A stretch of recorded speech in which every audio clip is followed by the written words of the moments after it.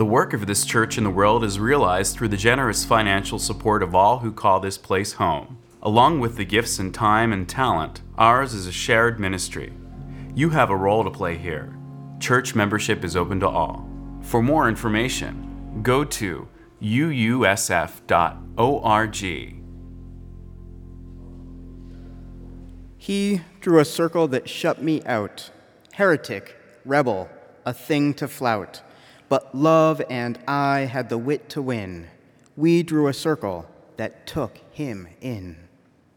These words by American poet Edwin Markham were the opening words to the children's chapel of my childhood, where we children sat on the carpet squares, sometimes in lines and sometimes in an ever-widening circle, with the director of religious education teaching us the core values of our Unitarian Universalist faith through story, song, and activity.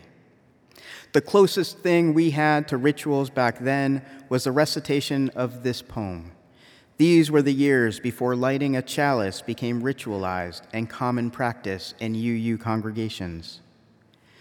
I was a child attending chapel services in the years before our principles were reformulated to remove sexist language, before they were radically changed from their original form to the precursor of how we know them today, when we removed man-only language, removed the assumption of race and class and religious superiority that was embedded in the original version, and we added our respect for the interdependent web of all existence.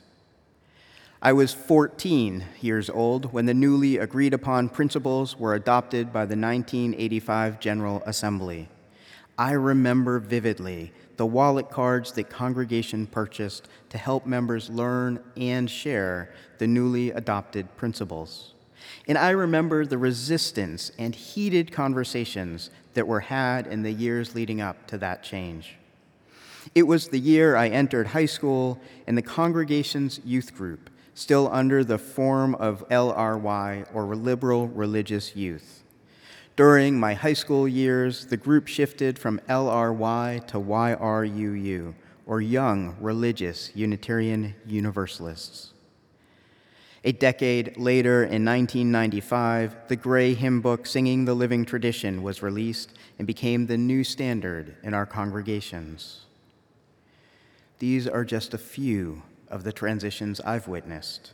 Each of these transitions in our faith and approach to expressing our faith as individual transitions and collectively have been blessings in my life.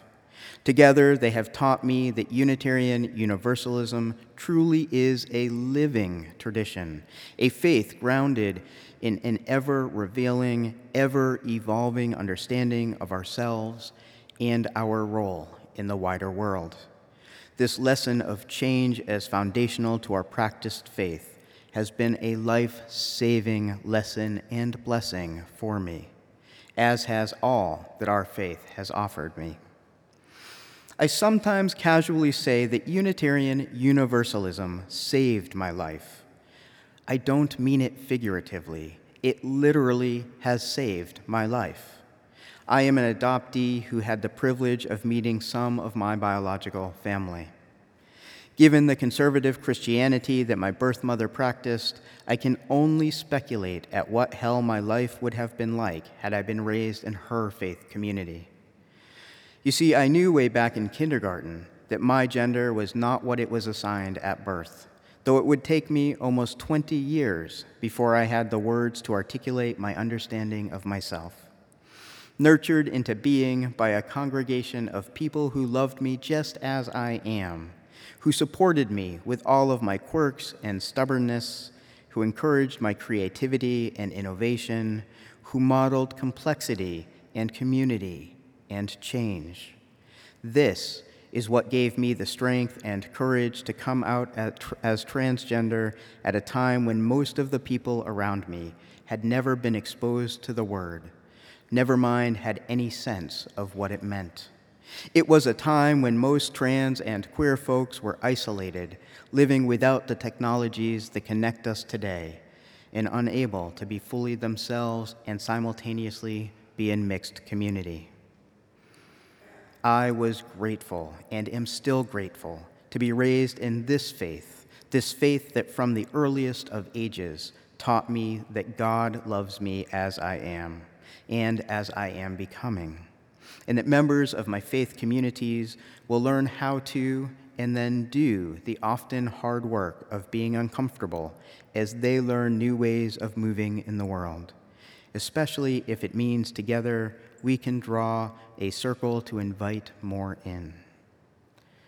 One of the gifts of Unitarian Universalism is that we understand we are coming into life midstream and have an obligation to those who came before us and those who will come after us, that we are enjoying the fruits of another's labors while also planting and tending the metaphorical seeds and sometimes physical seeds that those who come after us will also enjoy. For me, this is easier to remember when I am part of a multi-generational community where some of my friends are my age, while others are decades older than me, and now that I've aged enough, some are 40 years younger than me, where we seek the wisdom of the elders and yelders alike. At the age of 14, I officially signed the membership book at the First Parish in Framingham, Massachusetts, becoming a voting member of the congregation. I had been dedicated there as a baby, but taking this move into official membership felt important then and continues to be one of my most cherished life decisions. I am ever blessed to have been raised in a faith community that embraced me as a child, provided me opportunities and support as a teen, and continues to encourage me to grow as an adult. I am grateful for a theology and heritage that embraces liminal spaces and is simultaneously transient and permanent. Active participation in church worship has taught me the importance of ritual and storytelling, of sharing of ourselves and our life experiences. It has taught me how necessary community is, not only when disaster happens and we pool our resources together to help one another, but also when life is good and we celebrate together. I have learned the power of collective cries of outrage when the world's violence is too much to bear, through protests, rallies, and calls to action. Together, we can make more of a difference than any one of us alone could do. Throughout my childhood, I had ample opportunity to attend committee and congregational meetings, often because my mother worked for the church. Through witnessing the business of the church, I learned the importance of questioning how our decisions are grounded in and reflective of our values. Everything from where our toilet paper comes from to which businesses we choose to support through our patronage. I learned the intricacies of using Robert's Rules of Order, and later in life learned the nuanced benefits and challenges that such a form of governance brings. I was introduced to a large array of different ways to govern. Being part of this living tradition means that as uncomfortable as it often is, we are willing to confront our collective histories, telling the stories of struggle as well as the stories of success. It means accepting that often someone other than ourselves has more wisdom, more experience, more insight than we do personally. In April of 2011, I was asked to share my hopes for the future of our faith. At the time, I wrote the following: "Our faith is not an easy one to practice. It demands of us that we be in constant awareness and dialogue with the world. Unitarian Universalism requires religious engagement, not just when it is convenient or easy, but in every moment. We have a rich history and a complicated theology. We have a complicated history and a rich theology. One of the greatest strengths we have is that we offer an image of life that it is in motion and pluralistic. Through our focus on community and covenant, we learn that the holy takes place in our connections to and with one another. At times, there seems to be a disconnect between the church school lessons I learned as a youngster and how we adults live out our Unitarian Universalist values. The Unitarian Universalism of my childhood taught me that with diversity comes strength, that through embracing our differences, we can better understand our world around us. Yet my years working in and with our congregations have taught me that more often than not, this is more theory than practice, that at times we seek to be with those just like ourselves. And yet, I have witnessed our congregations make tremendous progress in embracing this diversity and changing the ways they are in the world in order to accommodate a beloved member of their existing community. My hope for our future is that it does not take someone already within our community to inspire us to change our ways to be more inclusive and affirming. My hope is that we are willing to change in order to greet all with open hearts, that we are willing to create a circle, to widen a circle that welcomes those who are not here yet. My hope for the next 50 years is that our congregations and covenanted communities continue to engage in holy discourse around diversity and affirmation. My hope is also that we continue to share our presence with the world, exemplifying that it is possible to embrace the pluralistic nature that is already existing in life. 11 years later, that is still my hope.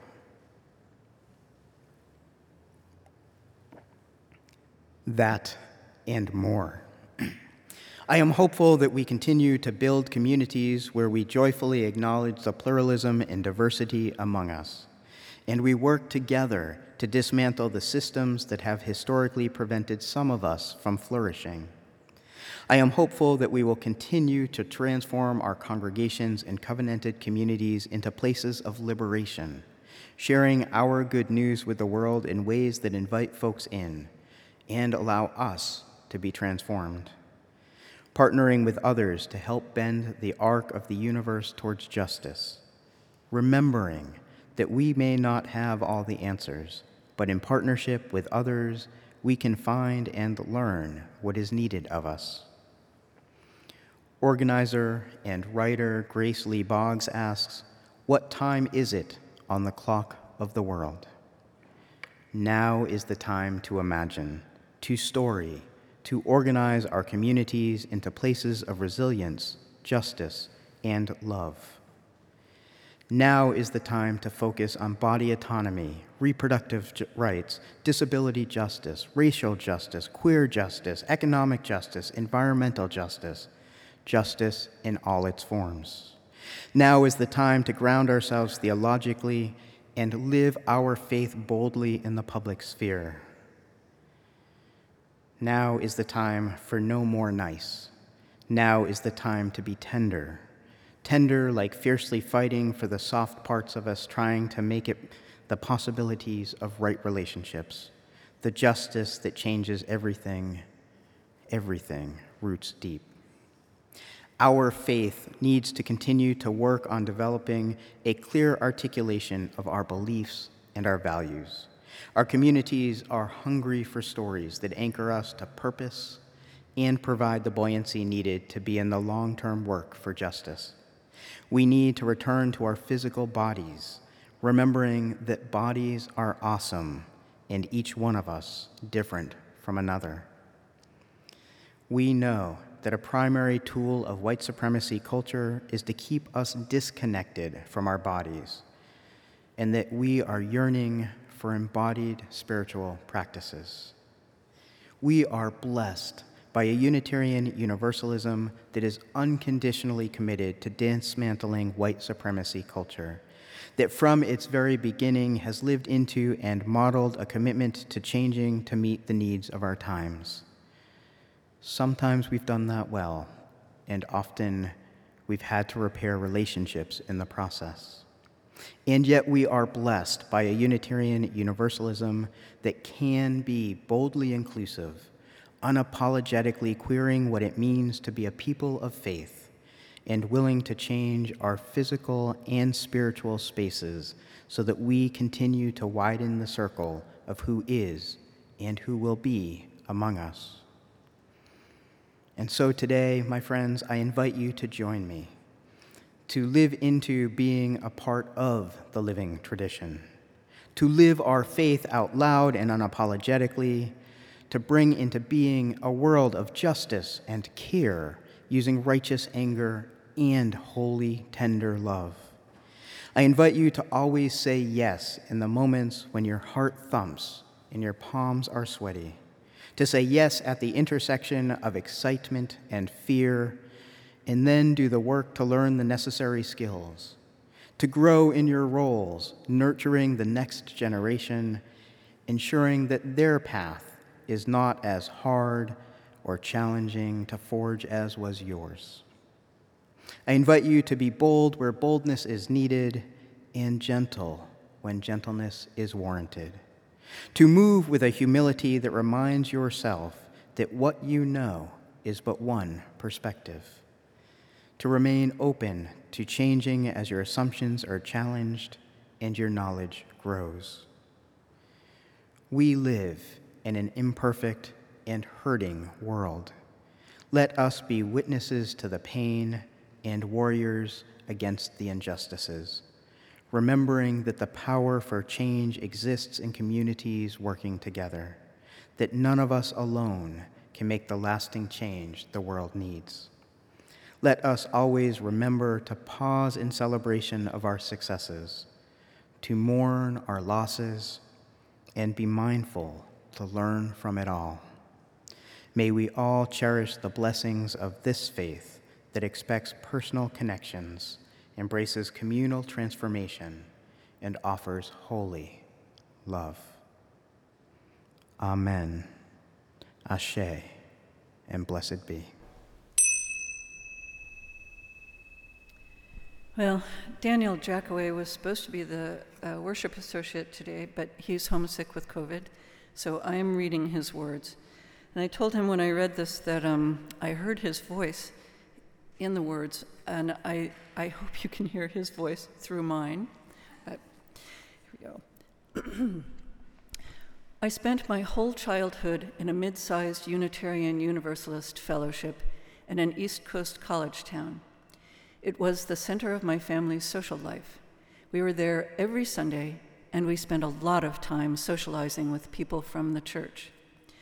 Church is where my parents showed me their values. They never directly instructed me there. Better, they demonstrated true service to a community. I saw them step up for visible leadership and unglamorous service alike. I still take much of what I got from growing up UU for granted, because it felt so normal, even natural. It's hard for me to conceptualize not growing up in a community founded on liberal values, inclusion, multiculturalism, and religious pluralism. For example, I am culturally Jewish, and for years I was confused when people at school asked me about that in a way that seemed like it really mattered. I knew of the history of oppression, but in my life, especially at church, being one of the few Jewish families was just a small detail about us, like being one of the only families with relatives on the West Coast. I didn't appreciate how special that was because it was what I had always known. Most formatively, my home church believed in me. The most meaningful instance of this is when I started attending Welcoming Congregation workshops.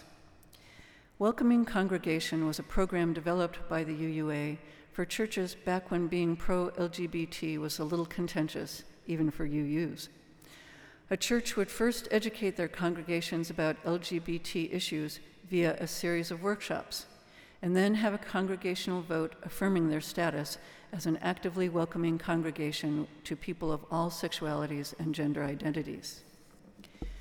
When I was in middle school, a friend invited me to stay after church one day to attend the introductory Welcoming Congregation workshop with her. A few weeks later, I attended another workshop in the series. I guess the facilitators were impressed with my engagement and participation. The next thing I knew, I was invited onto the Welcoming Congregation Committee. The committee planned those workshops, pride events, and lobbying efforts. This was the mid-2000s, when even my blue state had no laws against discrimination based on sexuality and gender identity. Even so, at the age of 13, I was on a committee. For all of high school, I was planning events and facilitating workshops targeted at adults. I was attending monthly meetings with agendas. And as far as I could tell, everyone was treating me just like another committee member, valuing my input and trusting me to follow through on my commitments.